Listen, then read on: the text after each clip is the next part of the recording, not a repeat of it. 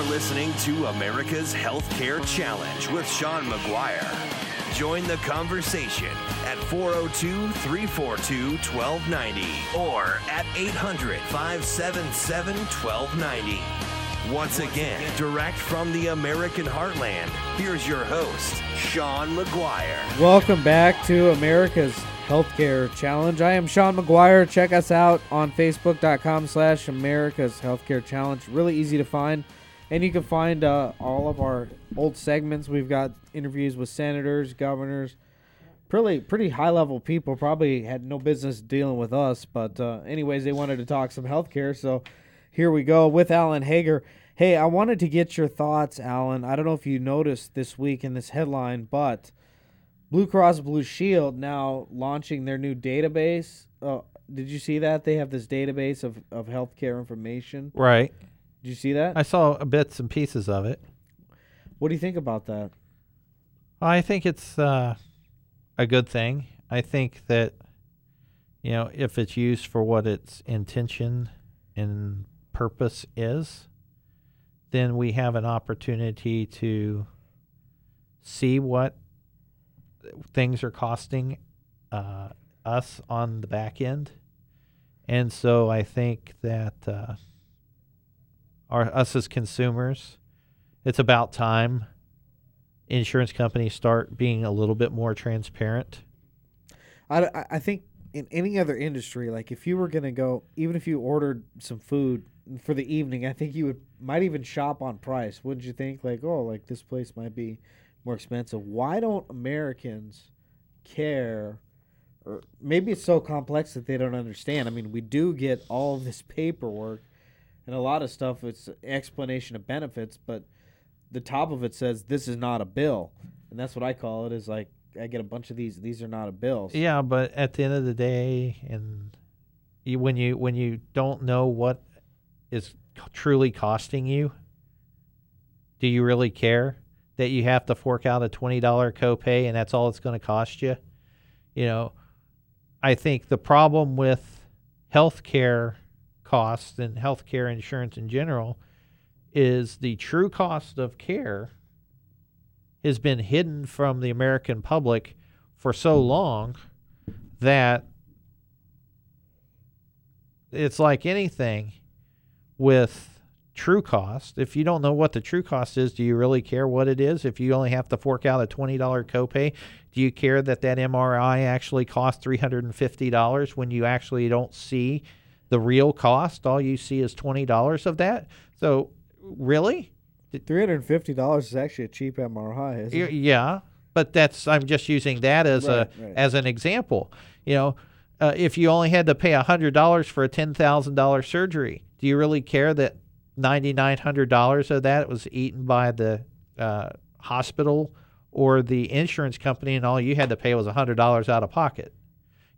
Those days are going away, and maybe with high deductible plans and some of these other items that we're having to pay, I've seen the true cost of health insurance for the last 6 years. Right.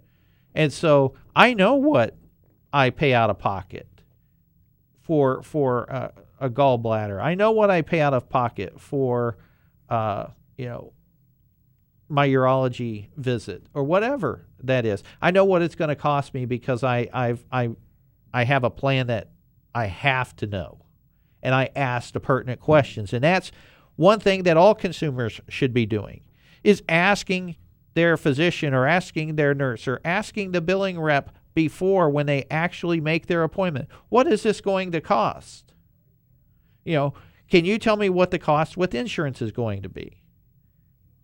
And if they can't, maybe it's time for you to look for another practice that can actually give you that information. It's actually been amazing to see some of the technologies, in particular. We've had some of the CEOs of these companies on this program, but some of these companies in Silicon Valley and others that are really capitalizing on this data, which is now public. One of the good things I think the administration did was releasing this public payment data. Yes. So we can actually see how much we're paying for Medicare, which, by the way, if maybe you're a bartender, maybe whatever you work in, you're paying into this system That sounded really funny.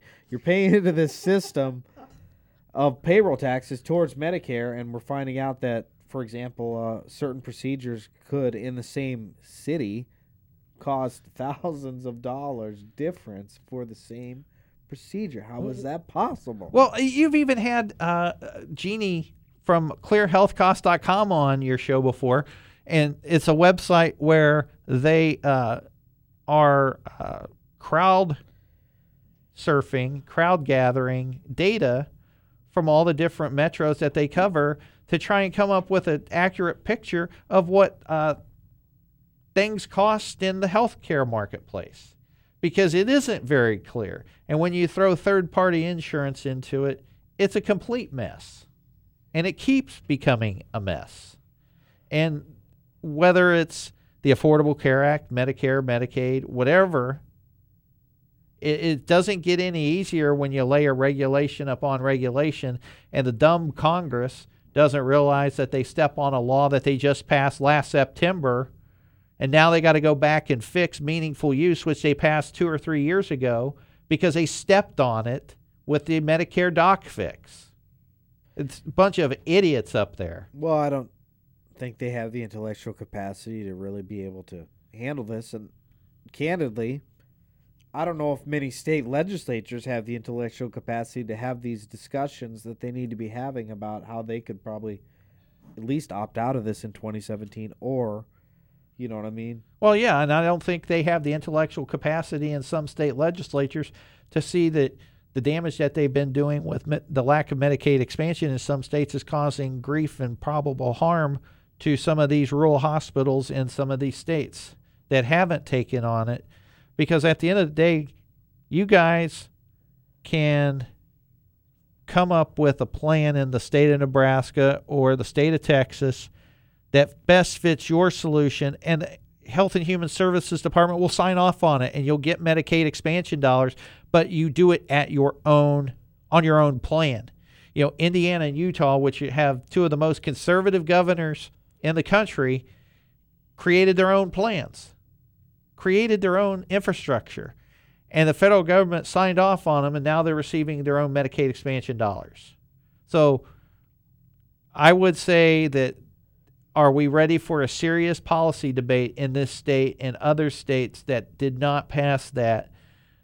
I think we should have a serious debate, but again, do we have the intellectual capacity in our legislatures to make those decisions? And I don't think that's possible. I don't think so either, especially when they're part-time, because these are some big adult conversations that probably need to be had sooner rather than later, but that's fine. We'll keep talking about it here on this program because we've been doing it for the last 3 years. Maybe they'll start listening eventually. Hopefully. Yeah. Hey, this is America's Healthcare Challenge. We'll be right back.